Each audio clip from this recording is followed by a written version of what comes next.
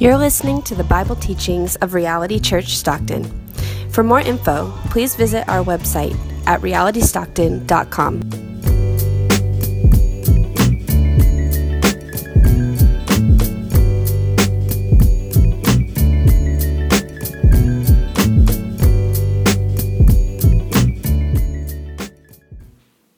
That we see the cross in light of the entire story of God's rescue. Leon Bridges retells the biblical narrative like this. He says, God created man, created him to be his own. God set him in Eden to live in fellowship with him. But man sinned. Man became the slave of evil. He cannot break free. This is precisely the situation that the ancient world saw as calling for an act of redemption. We who belong to God have gotten into the power of a strong enemy from which we cannot break free. If I can say it reverently, God, if he wants us back, must pay the price. And the great teaching of the New Testament is that God has paid the price. He has redeemed us. Christ became our Redeemer. To release the slaves of sin, he paid the price. We were in captivity. We were in the strong grip of evil. We could not break free. But the price was paid, and the result is that we go free. See, if the cross was simply an act of heroism or simply a display of love, we may be left feeling inspired, but sadly, we would remain inspired while dead in our sins and separated from God. We would remain hopeless in our broken estate. But Jesus' substitutionary death actually accomplished something for us. See, Jesus endured the penalty of our sins in order to release us from our liability. He experienced the rejection from God and man so that we could be reconciled to our Father and his family. And he carried the full weight of our hell so that we could become heirs to his heavenly inheritance. As Colossians 2 explains, we were dead in our trespasses, but in Christ we have found forgiveness. We have been made alive. It says that the record of our debt was nailed to the cross. That debt that we incurred because of our sin has been canceled. Jesus set it aside, nailing it to the cross. As the Bible teaches and the church has continued to uphold for 2,000 years, the cross is at the center of this great act of redemption. The cross is what makes Good Friday good. And so tonight, as we pause and we linger at Golgotha, listening to Jesus' labored breaths and agonizing words, we're going to do just that. We're going to linger. Together, we're going to move through the final words that Jesus spoke as he hung on the cross during his last hours. We'll be walking through prayers and scriptures and songs that are intended to highlight the sacrifice of Jesus. There will be moments of silence to reflect and allow the full weight of this story to come to bear on our souls. My encouragement and charge to you is to lean into it. So as Seth and Katie come up to read God's word, I want to just encourage us that the words are not going to be projected tonight. So really, let's really open our ears. Let's really let these words sink in as they're read. And let the Spirit of God bring to remembrance all that today symbolizes.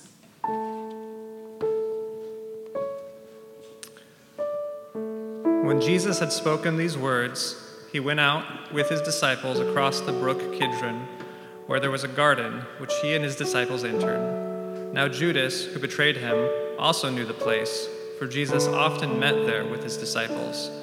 So Judas, having procured a band of soldiers and some officers from the chief priests and the Pharisees, went there with lanterns and torches and weapons. Then Jesus, knowing all that would happen to him, came forward and said to them, "Whom do you seek?" They answered him, "Jesus of Nazareth." Jesus said to them, "I am he." Judas, who betrayed him, was standing with them. Then Jesus said to them, "I am he." He asked them again, "Whom do you seek?" And they said, "Jesus of Nazareth." Jesus answered, "I told you that I am he. So if you seek me, let these men go."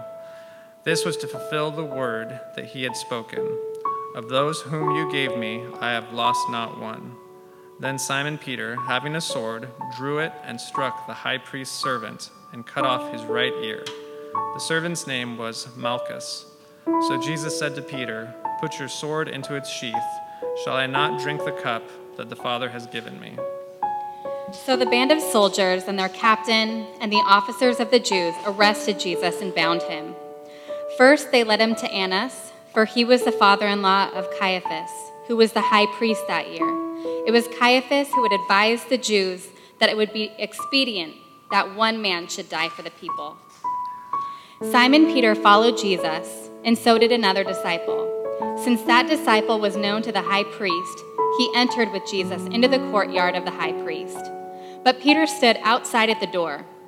So the other disciple, who was known to the high priest, went out and spoke to the servant girl who kept watch at the door and brought Peter in. The servant girl at the door said to Peter, "You also are not one of the man's servant disciples, are you?" He said, "I am not." Now the servants and officers had made a charcoal fire because it was cold, and they were standing and warming themselves. Peter also was with them, standing and warming himself.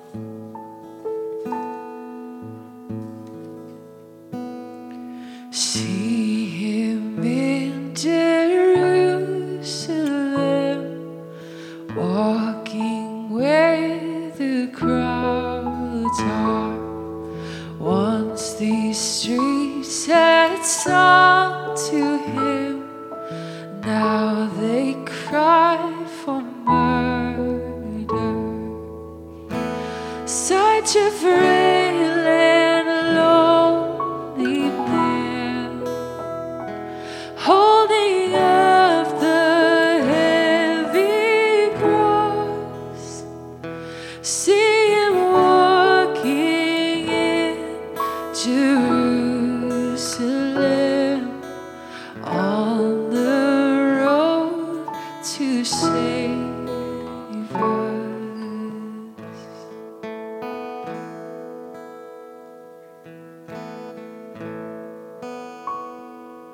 The high priest then questioned Jesus about his disciples and his teaching. Jesus answered him, "I have spoken openly to the world. I have always taught in synagogues and in the temple, where all Jews come together. I have said nothing in secret. Why do you ask me? Ask those who have heard me what I said to them. They know what I said." When he had said these things, one of the officers standing by struck Jesus with his hand, saying, "Is that how you answer the high priest?" Jesus answered him, "If what I said is wrong, bear witness about the wrong. But if what I said is right, why do you strike me?" Annas then sent him bound to Caiaphas, the high priest. Now Simon Peter was standing and warming himself. So they said to him, "You also are not one of his disciples, are you?" He denied it and said, "I am not." One of the servants of the high priest, a relative of the man whose ear Peter had cut off, asked, "Did I not see you in the garden with him?" Peter again denied it, and at once a rooster crowed. Then they led Jesus from the house of Caiaphas to the governor's headquarters. It was early morning. They themselves did not enter the governor's headquarters, so that they would not be defiled, but could eat the Passover. So Pilate went outside to them and said, "What accusation do you bring against this man?" They answered him, "If this man were not doing evil, we would not have delivered him over to you." Pilate said to them, "Take him yourselves and judge him by your own law." The Jews said to him, "It is not lawful for us to put anyone to death." This was to fulfill the word that Jesus had spoken, to show by what kind of death he was going to die. So Pilate entered his headquarters again and called Jesus and said to him, "Are you the king of the Jews?" Jesus answered, "Do you say this of your own accord, or did others say it to you about me?" Pilate answered, "Am I a Jew? Your own nation and the chief priests have delivered you over to me. What have you done?" Jesus answered, "My kingdom is not of this world. If my kingdom were of this world, my servants would have been fighting, that I might not be delivered over to the Jews. But my kingdom is not from the world." Then Pilate said to him, "So you are a king?" Jesus answered, "You say that I am a king. For this purpose I was born, and for this purpose I have come into the world, to bear witness of the truth. Everyone who is of the truth listens to my voice." Pilate said to him, What is truth?" After he had said this, he went back outside to the Jews and told them, "I find no guilt in him. But you have a custom that I should release one man for you at the Passover. So do you want me to release to you the king of the Jews?" They cried out again, "Not this man, but Barabbas." Now Barabbas was a robber. See him there upon the hill, hear the scorn and laughter, silent as a lamb he waits, praying to the Father. See the King who made the sun and the moon and shining stars. Let the soldiers hold and nail him down so that he could save them. Then Pilate took Jesus and flogged him, and the soldiers twisted together a crown of thorns and put it on his head, and arrayed him in a purple robe. Then they came up to him, saying, "Hail, King of the Jews," and struck him with their hands. Pilate went out again and said to them, "See, I am bringing him out to you, that you may know that I find no guilt in him." So Jesus came out, wearing the crown of thorns and the purple robe. Pilate said to them, "Behold the man."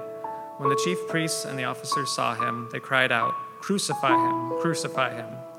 Pilate said to them, "Take him yourselves and crucify him, for I find no guilt in him." The Jews answered him, "We have a law, and according to that law he ought to die, because he has made himself the Son of God." When Pilate heard this statement, he was even more afraid. He entered his headquarters again and said to Jesus, "Where are you from?" But Jesus gave him no answer. So Pilate said to him, "You will not speak to me? Do you not know that I have the authority to release you and authority to crucify you?"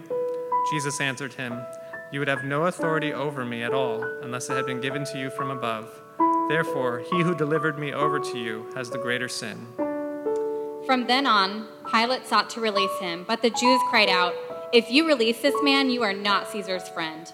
Everyone who makes himself a king opposes Caesar." So when Pilate heard these words, he brought Jesus out and sat down on the judgment seat at the place called the Stone Pavement, and in Aramaic, Gabbatha. Now it was the day of preparation of the Passover. It was about the 6th hour. He said to the Jews, "Behold your king." They cried out, away with him, crucify him." Pilate said to them, "Shall I crucify your king?" The chief priests answered, "We have no king but Caesar." So he delivered him over to them to be crucified. So they took Jesus, and he went out, bearing his own cross, to the place called the Place of the Skull, which in Aramaic is called Golgotha. There they crucified him, and with him 2 others, one on either side, and Jesus between them. Pilate also wrote an inscription and put it on the cross. It read, "Jesus of Nazareth, the King of the Jews." Many of the Jews read this inscription, for the place where Jesus was crucified was near the city, and it was written in Aramaic, in Latin, and in Greek. So the chief priests and the Jews said to Pilate, "Do not write the King of the Jews, but rather, 'This man said, I am the King of the Jews.'" Pilate answered, "What I have written, I have written." When the soldiers had crucified Jesus, they took his garments and divided them into 4 parts, 1 part for each soldier, also his tunic. But the tunic was seamless, woven in one piece from the top to bottom. So they said to one another, "Let us not tear it, but cast lots for it to see whose it shall be." This was to fulfill the scripture, which says, They divided my garments among them, and for my clothing they cast lots. So the soldiers did these things. But standing by the cross of Jesus were his mother and his mother's sister, Mary, the wife of Clopas, and Mary Magdalene. When Jesus saw his mother and the disciple who he loved standing nearby, he said to his mother, "Woman, behold your son." Then he said to the disciple, "Behold your mother." And from that hour, the disciple took her to his own home. After this, See him there upon the cross, now no longer breathing. Dust that formed the watching crowds takes the blood of Jesus. Feel the earth is shaking now. See the veil is split in two, and he stood before the wrath of God, shielding sinners with his blood.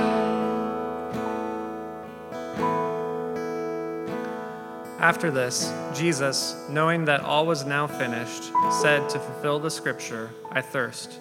A jar full of sour wine stood there, so they put a sponge full of the sour wine on a hyssop branch and held it to his mouth. When Jesus had received the sour wine, he said, "It is finished," and he bowed his head and gave up his spirit. Since it was the day of preparation, and so that the bodies would not remain on the cross on the Sabbath, for that Sabbath was a high day, the Jews asked Pilate that their legs might be broken and that they might be taken away. So the soldiers came and broke the legs of the first and of the other one who had been crucified with him. But when they came to Jesus and saw that he was already dead, they did not break his legs. But one of the soldiers pierced his side with a spear, and at once there came out blood and water. He who saw it has borne witness. His testimony is true, and he knows that he is telling the truth, that you also may believe. For these things took place that the scripture might be fulfilled. Not one of his bones will be broken. And another scripture says, they will look on him whom they have pierced. After these things, Joseph of Arimathea, who was a disciple of Jesus, but secretly for fear of the Jews, asked Pilate that he might take away the body of Jesus. And Pilate gave him permission. So he came and took away his body. Nicodemus also, who earlier had come to Jesus by night, came bringing a mixture of myrrh and aloes, about 75 pounds in weight. So they took the body of Jesus and bound it in linen cloths with the spices, as is the burial custom of the Jews. Now in the place where he was crucified there was a garden, and in that garden a new tomb in which no one had yet been laid. So because of the Jewish day of preparation, since the tomb was close at hand, they laid Jesus there.